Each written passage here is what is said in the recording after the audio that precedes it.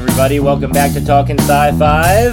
Welcome back, everybody. This is a back-to-back banger here going on. Just did our Captain's episode. We're moving on to our new episode here with Mr. Will Barton. Howdy, folks. How you doing? Mr. Ian Kaplan. Good evening, ladies and gentlemen. I'm Lee Ferguson.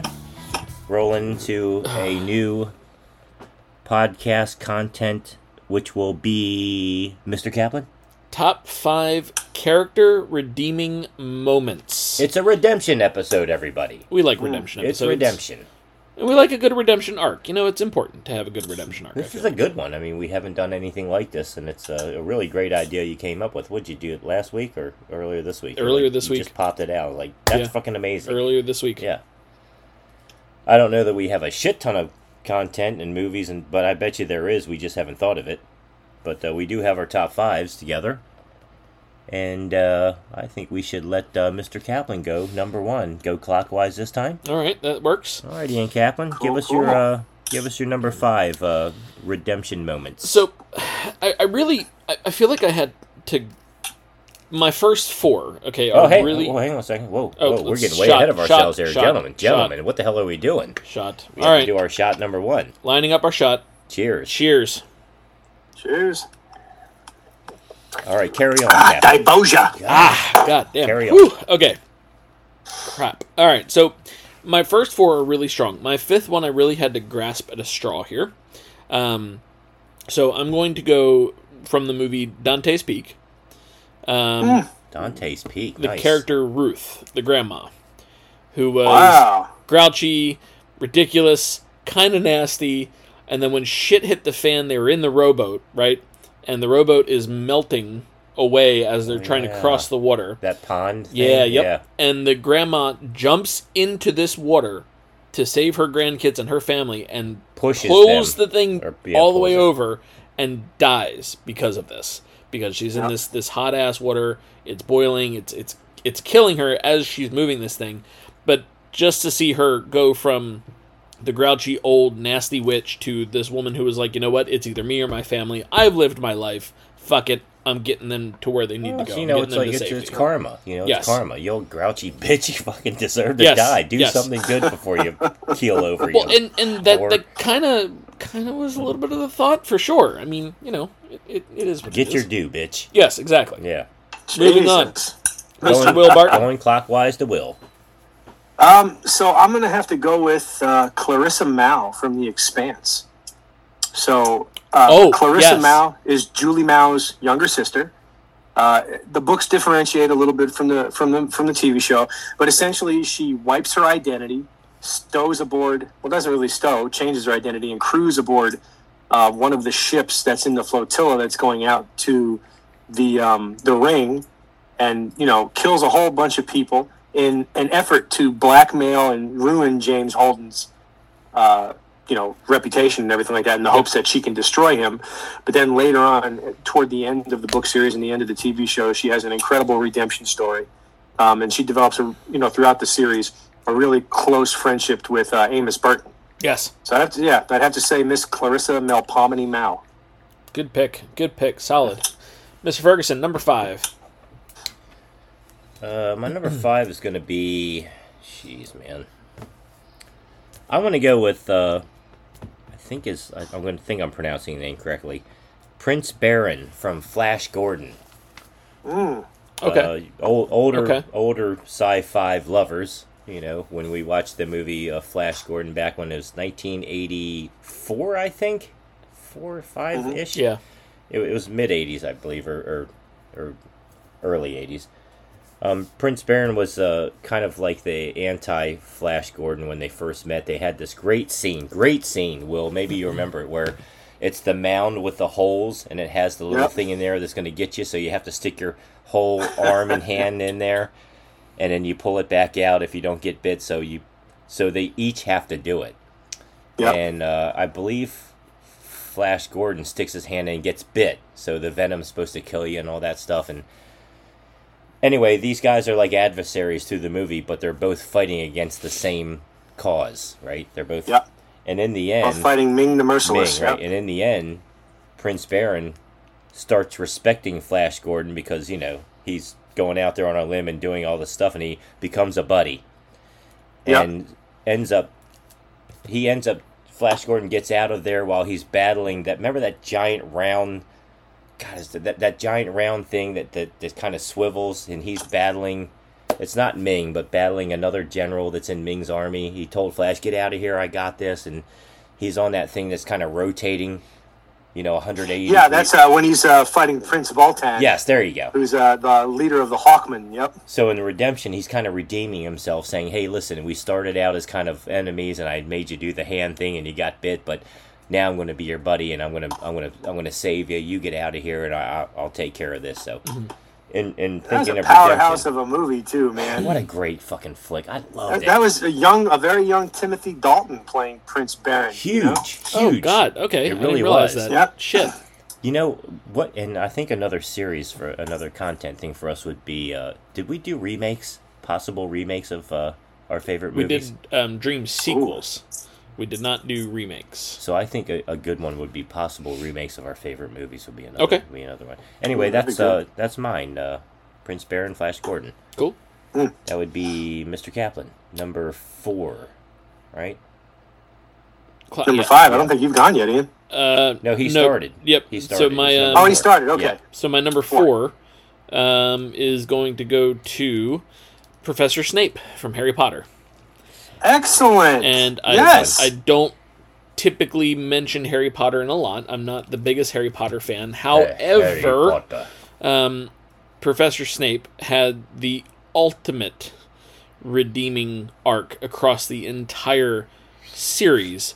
Going from the, I don't like you, Harry Potter aspect of, can't always stand the character. Giving him shit. Yes, God, he was hard on Harry Potter. Don't like you, can't stand you, never really giving a discernible reason, and then we figure out that he was in love with Lily first, and that Harry's father was just a jackass, and wins the pretty girl and leaves Snape in the dust, the whole works there, and then who ends up finding her dead? Him. So everything that he had been doing up to this point was to protect him, and you're seeing all these different events from the previous movies where he's done things to protect Harry, where it didn't appear that way, but it was to protect Harry. It was in Harry's best interest to finally, when he dies, he's like a fucking double agent. Like yes, the amount of suffering, dude. You watch him give Harry a bunch of shit. You're thinking, okay, this guy's definitely an evil guy. He's working with Voldemort. This is an evil guy aligned with that. And then you see him. He is working with Voldemort, but secretly he actually is working against that. Yes. So he really is the good guy, and that's a good one for redemption. He does come through at the end. Yeah, I mean, definitely does full circle, and when you realize all the things that this character had done in the interest of Harry, is a mind-boggling experience, and leading all the way up to Snape's death, which made it that much more painful when the character did die. It was motherfucker. He genuinely was sad. Like, you saw it and knew it when Dumbledore dived. Well, he didn't dive. I think he get pushed off the top and fell down to his death. Snape did, yeah. Yep. Yeah, so you could see the look in his eye. He genuinely had that sorrow, like, oh no, this could not be any worse. Kill his headmaster. Yeah. Kill Dumbledore in order to ensure that Draco Malfoy didn't kill him and become a killer in the process himself. Yes. Like, this could not be worse right now, and this is fucking the man suffered so much shit through the course of that series, all because he loved one woman and only ever loved one woman. Good pick, sir. Damn good pick. Excellent. Thank you. Rolling number 4 to Will. David Marcus from Star Trek. Oh, okay.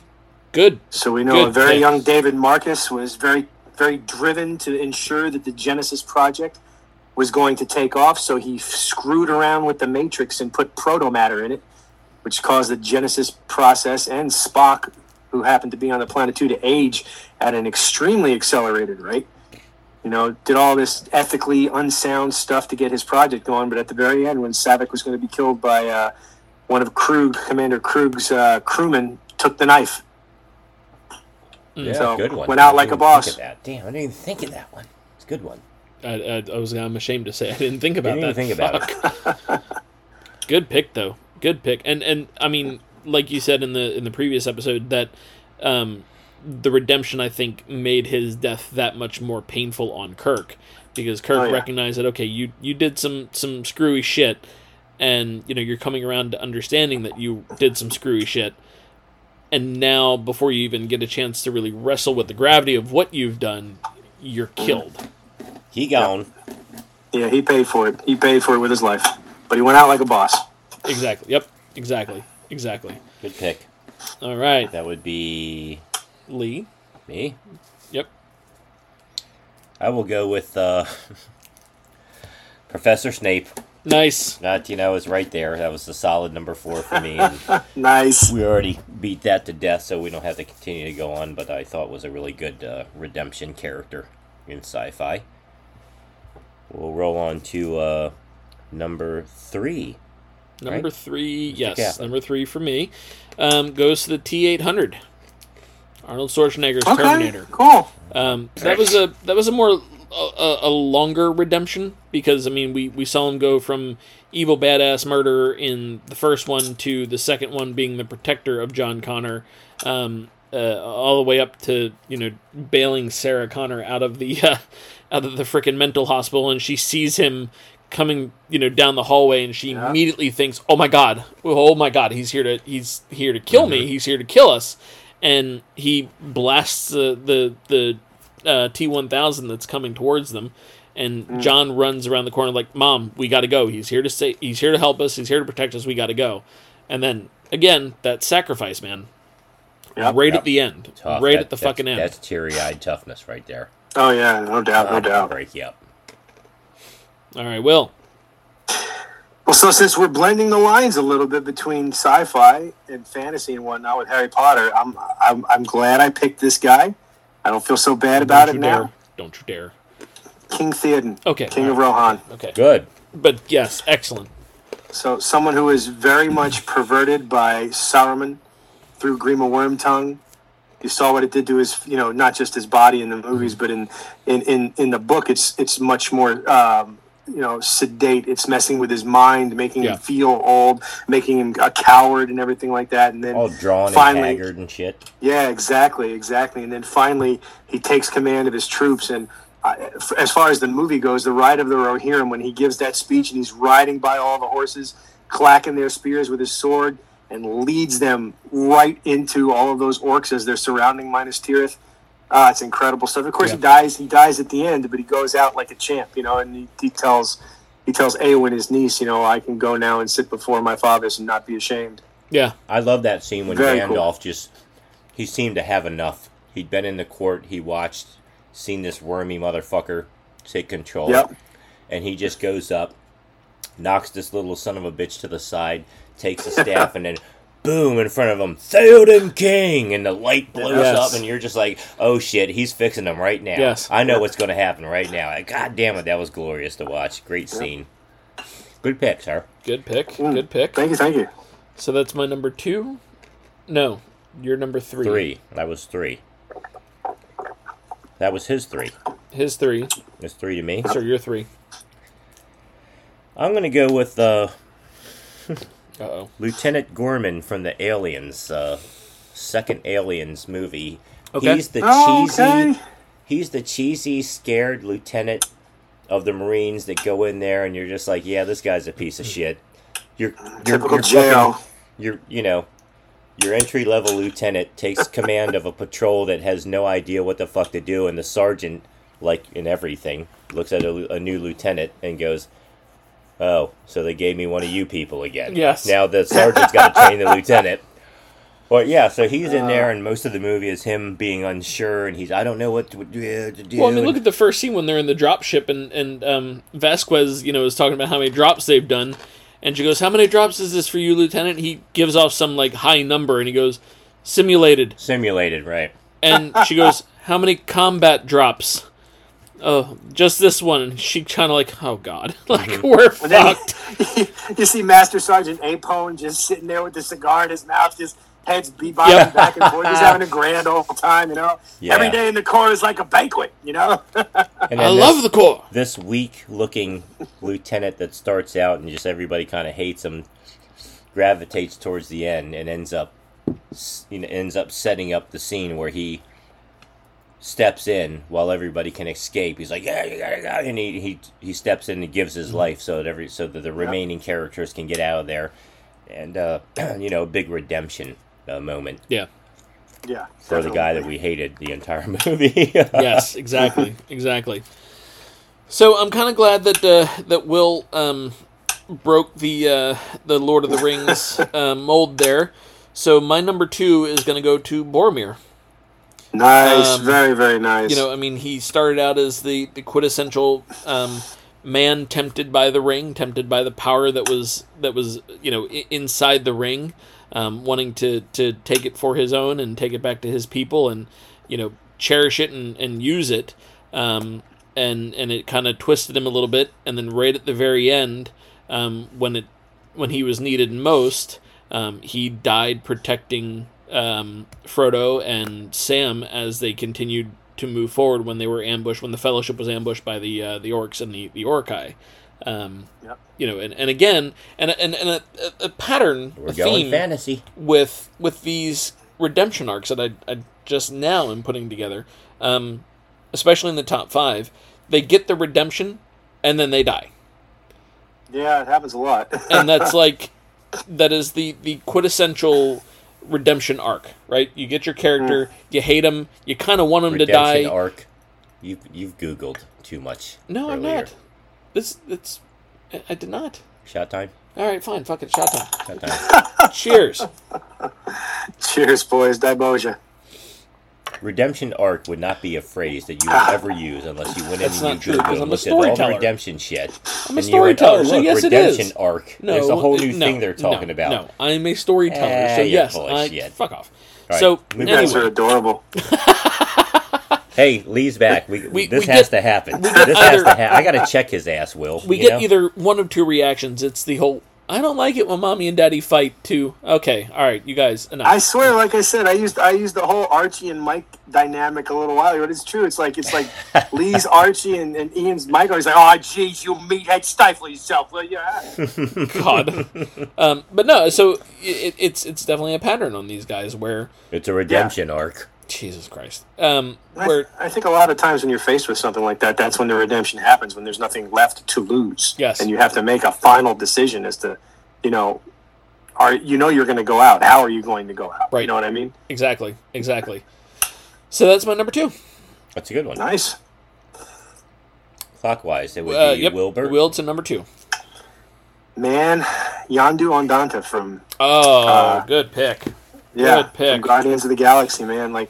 So you don't really ever hate Yondu. He's one of those sort of like bad guy, endearing characters, but he's kind of a scumbag because he's a pirate. He does some shady shit. But at the end of the second Guardians, when he sacrifices his life for Peter, and really expresses how proud he is as a father figure, to him, that's some deep stuff. Anybody who's ever had, a really tight relationship with their father and then lost them can appreciate that moment for what it is.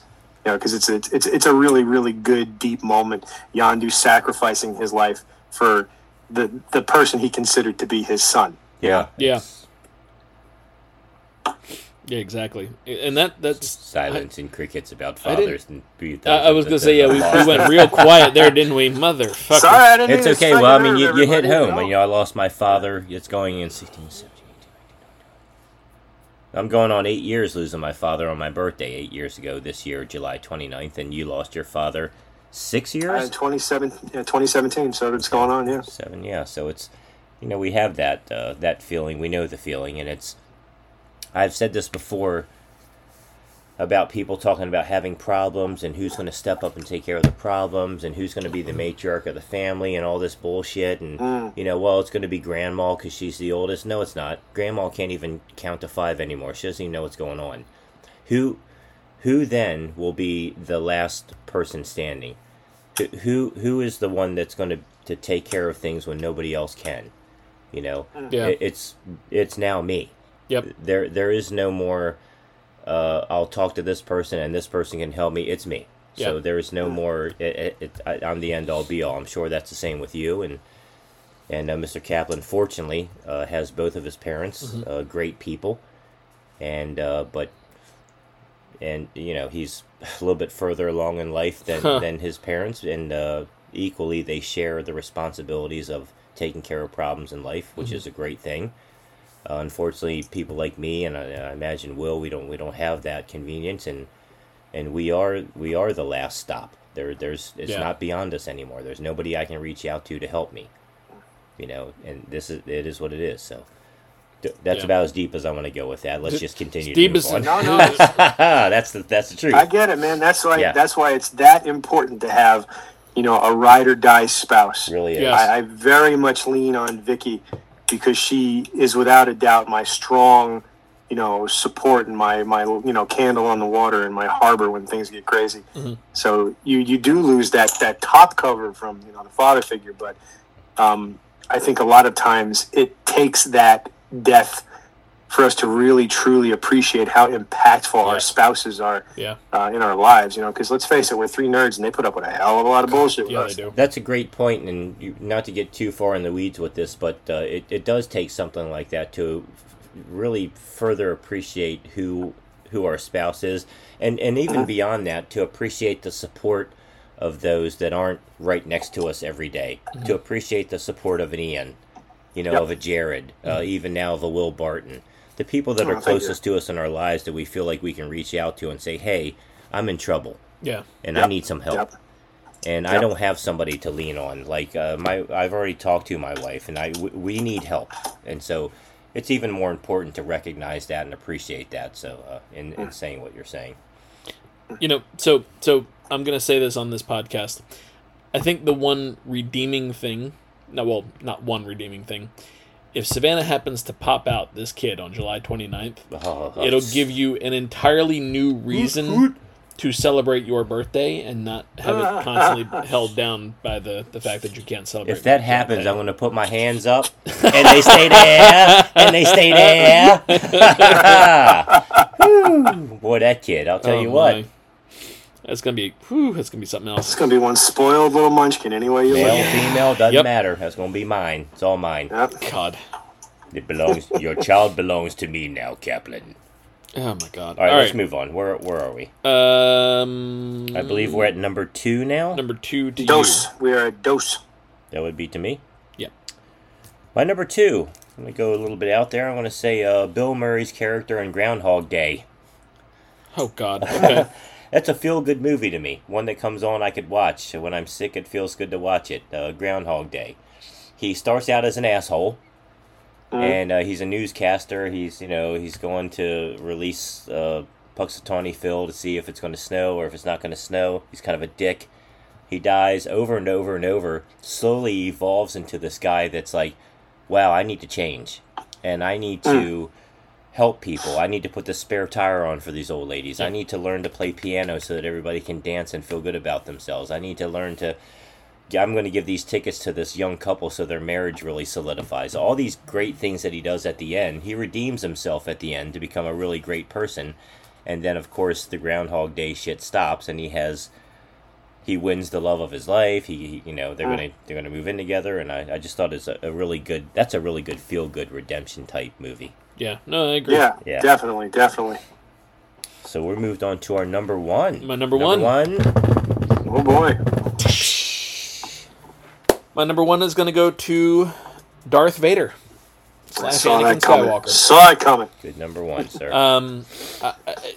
I can't not put this as my number 1 because the entire Star Wars Mount Rushmore universe, of redemption, with the exception of the last 3 movies, it has been Anakin's development into Darth Vader, his turn completely evil into Darth Vader, and then right at the tail end, breaking that evil mold as he's watching Emperor Palpatine, force lightning the shit out of Luke, and all of a sudden having that wake-up moment of, this isn't right, I need to end this, and he just picks him up, chucks him down that spine shaft, and he gone. But he's not. Eats all that force lightning in the process. Yeah, I mean, so seeing that where you did a full circle from total badass Jedi to evil cold motherfucker to a breakdown of, yep, nope, I have to do what's right, and this is what's right. Definitely my number one. Great pick. Good number one. Very good pick, yeah. Mr. Will Barton. So mine is actually, it's another book character. There was a movie made, but we don't talk about it because it really wasn't that great. Mine would be the character of Roland Deschain from Stephen King's The Dark Tower series. Okay, wow. Yep. So if you've never read the Dark Tower series, the best way that I can describe it is Roland is essentially a knight of sorts. He's what's called a gunslinger. Yes. And he comes from what is supposed to be sort of a post-apocalyptic version of our world, thousands and some odd years in the future. It's not definitively said, but you can kind of tell from the way the books are written. And he is on this quest to seek out the Dark Tower because the world is, as they say, moving on. He's trying to get to this tower, which is the apex of all reality. And he starts out in the very first book in the desert, chasing Walter O'Dim, the man in black. Mm-hmm. And at the very end of the book, he starts out in the desert again, doing this whole thing again. And the story is essentially about the concept of redemption, because Roland, throughout the course of his life to get to the tower, did some pretty heinous things. And he has to continually, it's implied, he has to continually repeat this process until he gets it right, until he doesn't sacrifice his friends and so on and so forth. But at the very end of the series, we see him, in a way, sort of progress. He has to start over and do it again, but he's carrying with him a piece of his past that he would not have had normally had he not grown a little bit. So it's not a full redemption arc in the sense that he's completely redeemed, but he's starting to learn from his previous mistakes, and he's getting closer to actually what the tower is. It's a really cool series of books. I cannot recommend it enough. If you're a Stephen King fan and you have not read The Dark Tower, you are missing out on probably our generation's Tolkien. That 8-book series was inspired by a single poem. Stephen King. Child Roll to the Dark Tower Came by Richard Browning. Absolutely. It is such a shame that movie sucked so bad. Oh. I mean, Idris Elba was a great Roland Deschain. Yes. And Matthew McConaughey was a great Walter O'Dim. The movie was just, they tried taking the entire story, all of the books, and smashing it into one movie, and you just missed out on so much. It missed the mark big. A huge. Oh, absolutely. Huge miss. That's another one we should do. Movies that missed the mark. Yeah. The build-up looked good, the characters looked good, and then it just tanked. This isn't good. Time. This isn't what I wanted. Absolutely. Yeah. But much love for Idris Elba trying to, and Matthew McConaughey, of course. They both did excellent jobs in their character portrayals. They just were stuck in they're just stuck in crazy films, Yeah, it's a damn shame. Damn shame. Oh yeah. Oh crap! All right, Lee. This is number one, right? This is your number one. Number one's going to be same Vader. Okay. That's, again, if we were looking at the top 5 or the Mount Rushmore, the 4, it's Vader. Yeah. Yep. The evolution of Anakin into Vader, and then into the very end, wanting to recognizing Luke when he got there, to Endor, and he starts playing this. I know you were expecting me, Father, and then she's like, so you've come to accept that I am your, and then it's like, okay, now they're having this banter back and forth, and at the very end, it's Vader, again, watching, like you said, with the Force lightning and going, something doesn't look right here, and he just bends the other way and picks up the Emperor, just chucks his ass over the edge. It's so great. One thing that always caught me, and this is a Star Wars fan being a little bit too detailed, I guess, is that in the end, when Luke pulls him over and he, take this mask off so I can look upon you with my own eyes.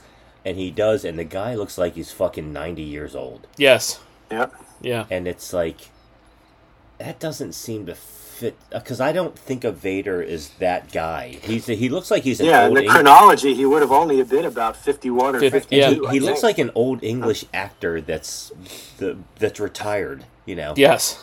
I thought of him being younger. That's exactly who he is, I'm sure. But I don't think of that, and it always peeved me, still does. But either way, Vader, that would be my number one, sir. Cool, good pick. Good pick. So, do we want to take a short break and dive into honorable mentions? Yep. Do a break and dive into honorable mentions. All right, awesome. Well, guys, as always, we will be back after these non-existent messages. Right back.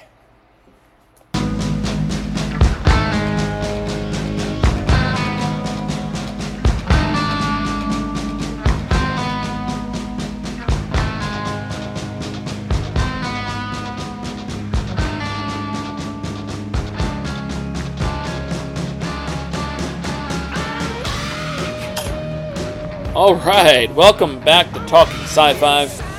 Here we go. Woo! Round 2, baby. Round 2. Honorable mentions lining up for you. Gonna be gems. A short honorable mentions list. Wasn't a ton. It's okay. And I'm sure some will come to us while we're doing it. But I'm sure, absolutely. Want to continue the same roundabout we were going? Let's do it. So that takes out to Will. Yeah, I thought we started with you. Did we start with me? We started with me. We started with you, buddy. All right. Well, with me. We'll appreciate this. Damar from Star Trek Deep Space Nine. Very good. His character, he's a Cardassian. Or Deep Space Nine. You have to watch it. You have to watch it. God. Okay. He started out really buying into the Founders, into the Dominion, and even so much as supporting the occupation of Cardassia. Before figuring out that it was all just a big fat lie of bullshit. And, a scam. He died trying to liberate Cardassia from the Dominion right up to the tail end when Starfleet is making its push into Cardassian space. So he dies the hero that he wanted to become for Cardassia, which was, to focus on the Cardassian people on making sure that the culture was there and the foundations weren't, disrupted. And again, another prime example of a guy when you first meet him in the series, you're like, fuck this guy, I want him dead. I don't want to even know he existed. But then right at the tail end of the series, you're like, he died. That sucks. God, this sucks. It's funny, most of our redemption people die. It's not like they can just redeem and they're still alive. They just straight up die. Like, I have to die to redeem myself. Mr. Will Barton. So, I would have to say the character of Ascadelia from the movie serial Tin Man, the remaking of, or a sort of a pseudo-retelling of the story of the Wizard of Oz. Nice. Ascadelia is the sister of the main character, DG, who was taken over, sort of possessed as a child by... okay. The Wicked Witch, one of the Wicked Witches, and she sort of takes over the Emerald City, starts this like Gestapo police force and everything like that, and finally at the end of the series, she's able to sort of expel this evil witch spirit from herself and redeem herself. It's a very, very... If you've not seen Tin Man, incredible stuff. Really incredible stuff. But the character of Ascadelia is really the redemption story of that particular show. Yeah, good. I actually, wow, I forgot about that. It's an excellent pick. Very good pick. That is, because you really throw stuff in here that I have no idea what the hell you're talking about, and I'm pretty sure it's it's obscure and it's awesome. I'm a nerd. What can I say? That's great. I mean, I love the nerdum. More power to you. I will go as my first honorable mention. It's my first one, right? Yes. I'm going to go with, I mean, this is a historical character that was an actual person, but I'm blurring the lines here, but I'm going to go with Doc Holliday. And the reason I do that is because of the movie, that we all love to death. And he's this gambler, this guy that doesn't care, he'll kill in a whim, had the whore girlfriend, but befriended Wyatt Earp, and in the end, all of the bad things he did, he stood up and took the challenge that Wyatt Earp did go to, but he got there before him because he knew there's no way he's going to beat this guy. He cannot beat this guy. So he took it, beat the guy, and of course suffered from, God, what was it, tuberculosis or something like that? So. Tuberculosis, yeah. And in the end, he's dying, but I mean, he didn't die because he saved somebody, but in the end he kind of redeemed all of the bad things he did because he saved his best buddy. Yes. I remember a line in that movie when one of the guys, they're at the riverside and they just dispatched all of the bad guys, and he goes, you need to, the one guy's like, you need to be in a hospital or something. I don't even know why you're doing this. And Doc Holliday, he says, because Wyatt Earp is my friend. And the other guy goes, well, hell, I got lots of friends. And Wyatt Earp says, I don't. Yeah. Yeah. And always loved that line in that movie. And his character is just, especially with, God, what's the guy that did that? Who's the guy? Val Kilmer. God, Val Kilmer. Yes. Not a fantastic actor by any stretch, but damn, that's probably the best. That's his best movie. Yeah. That's the best character he's ever done in his best movie. I mean, I'll give you that. It's not Top Gun. It's not other things that I've seen him. It's this movie, and that character was his best, I believe. Anyway. Yeah, no, I agree. Agree 100%. Mr. Kaplan. God, this one was really hard for me to even mention, but it is worthy of being mentioned. Kylo Ren and Ben Solo. That's very worthy. You took one of my honorable mentions. Good one. So, as much hate and trash talk as I do talk on the new trilogy movies, he's a hater. I am 100%, unapologetically. Star Wars loving people. So, but seeing, Kylo go from this absolutely irrational, irate, out of control, killed his father, unstable character, to finally this circle of I can be better than this, I can do better than this, maybe seeing a little bit of the light in him, with whatever relationship he and Rey had going on that was all kind of weird and shit. But anyway, I think it's the influence of Rey that really starts turning him. Yes. He's like, oh wow, she's the light, and he falls in love with her, and he's like, wow, I need to be better. Yeah. Yeah. And so him coming full circle into the light and helping Rey fight against Snoke and the forces in the throne room. Awesome scene, but awesome, turnaround right up again to his death. It was giving her his life force. He had the power to heal, and just first she gets him back, then he's like, she's not going to survive unless I do this. I don't even think he's thinking if I'm going to survive, but just sends everything into her, using the force to heal her and bring her back. And in the end, he could not be saved. And I thought that was a really great pick, by the way. I'm proud of you. High five that, baby. That's not bad. There we go. Nice. Great pick. I'll give the god-awful Disney movies some kind of credit. All right, there, Mr. Wilbar. I'm going to have to say Captain Balar Kryas from Farscape. Oh, so if you've not seen the show Farscape. It's essentially it's a lot like a Buck Rogers type of story in a way. Like you have this character commander John Crichton who is sort of sucked through a wormhole and doing an experimental space flight, and his fighter crashes into one of these space fighters, a Prowler, which is piloted by Captain Kryas's brother. So Captain Kryas, essentially, as a peacekeeper, they're sort of, again, these like Gestapo Nazi-ish, forces. He's becomes obsessed with tracking down and killing Crichton. So his character evolves throughout the course of the series Farscape, and then toward the very end, I should say, he has a very, very cool redemption story arc. If nobody's seen it, I don't want to give it away, because Farscape is definitely, if you've not seen it, you need to. It is excellent science fiction. I'll have to watch that. I've caught bits and pieces of it. I've never watched the whole thing. Yeah, me neither. Yeah. Cool. Good pick. Me. My next is going to be... I'm a little surprised the Trekkies haven't said this yet, but it's probably something we didn't really think about as far as redemption. But I want to go with I forget the Star Trek movie name, but it's Sybok. It's Spock's half brother. Oh yeah. Final Frontier. Final Frontier. That's it. Final Frontier. And okay. So he captures everybody, gets everybody, influences everybody, except Kirk, who never seems to really bend that way. He's got, or Spock. Yeah.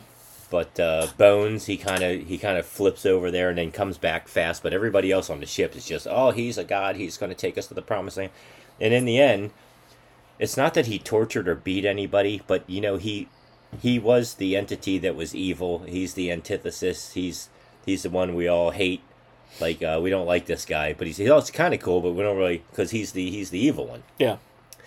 They get to the planet. It's like, okay, yeah, this guy's we're thinking this guy is just so insane. He's going to kill himself and everybody else. But in the end, stands up, tells everybody, hey, you guys get the hell out of here. And then he just turns around, and then God, I almost forget the words. It's like, I see your pain. I see your pain. Share it with me. Yes, and then all this whole thing. You're like, yes. He like rolls up his sleeves like he's gonna go in there. Yes, guns yes, that was amazing. Good pick. Amazing. Good pick. Very, very good pick. High five to you, buddy. That. Well done. Cybok, man, he's my guy. So, this is not one that I had listed down because you actually stole one of mine in your top 5. So, I'm gonna go. Fine. Well, I'll say him afterwards. I'm gonna go Liadama. Oh, okay. While he didn't die, okay, and I see the redemption more in the veins of his relationship with his father. Because it's very much interpersonal. Yeah. Because he went from an absolute bitter thought process to his father. Couldn't stand him, blamed him for all the shit things that happened in his life. Yeah. From Battlestar Galactica. Okay. Yep. The reimagined series. Gotcha. So, coming the full circle to, swallowing the fact that the world is ended as they knew it, moving on to now, recognizing his dad as his father and not in the biological sense, but, yes, emotionally speaking, this man is my father. He is a great man. He's this, he's that. All the way up to, getting command of the Pegasus, getting thrown the keys to a Battlestar, as Shaw put it, but getting finally to the end where they reached Earth, and he finally had this epiphany of, my dad is the one that really helped us get here, and I've done everything I can to support him, but could I have done more? Did I do enough? So on and so forth. So that redemption. Not in the fact that, again, it didn't take his death, but he died. He didn't die, but it was the emotional redemption of the character. You see that in the episode You Can't Go Home Again when they're searching for Kara. Yes. Yep. And they finally find her, and at the end of the episode, there's this moment in Adama's office where Lee walks up to him and he says, "I can't help but wonder if it was me down there on the planet, would you have searched that hard?" And Adama says, "If it were you, we'd never leave." Mm-hmm. And there's this moment where the impact of those words completely destabilizes Lee.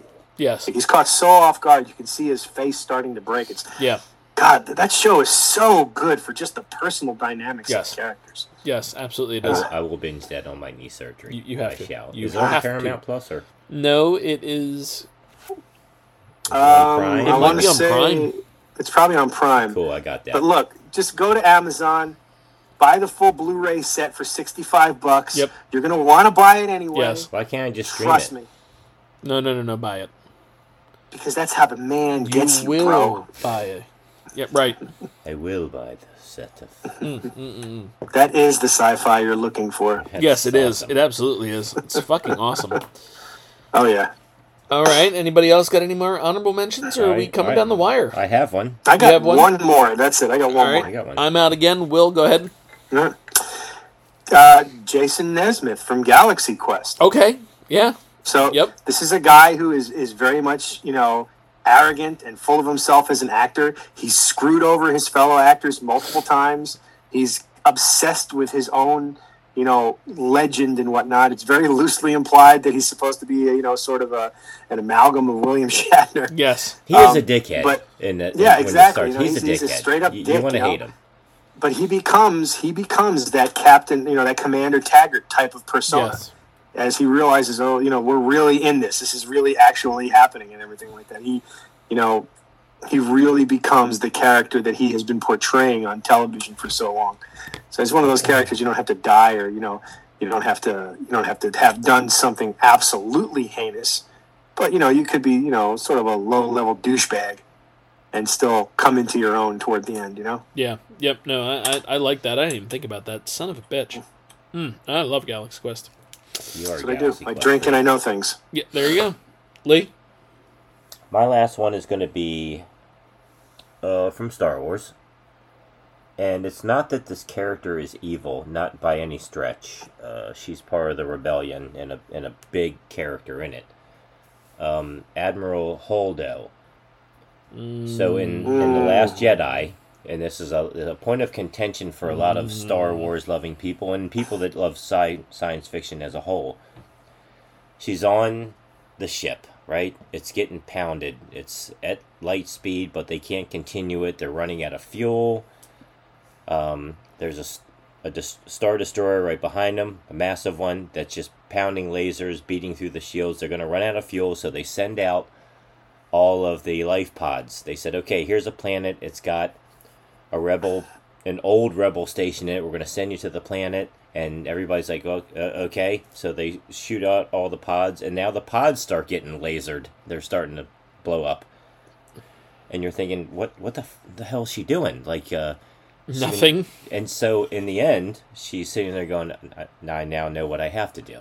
She takes the damn ship, she turns the ship around, and light speeds right through the goddamn Star Destroyer at light speed, which is another point of contention for Star Wars people and everybody. But let's just not go there.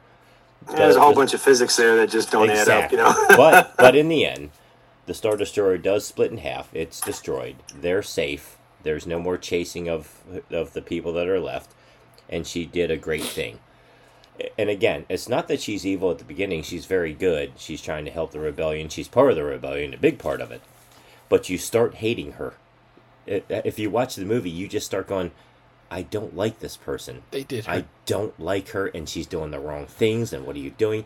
And they did a great job of that, in that movie. They did her They character made you so want to hate her in the end. They did. She was an excellent character. I mean, that was one of my favorite things about those movies. She was actually a really good, example of learned military leadership. Yes, that's higher trying end. To do the right thing. Exactly, higher end stuff. And here it is at the end, and she's giving her goodbye to Leia, and it's like they almost know.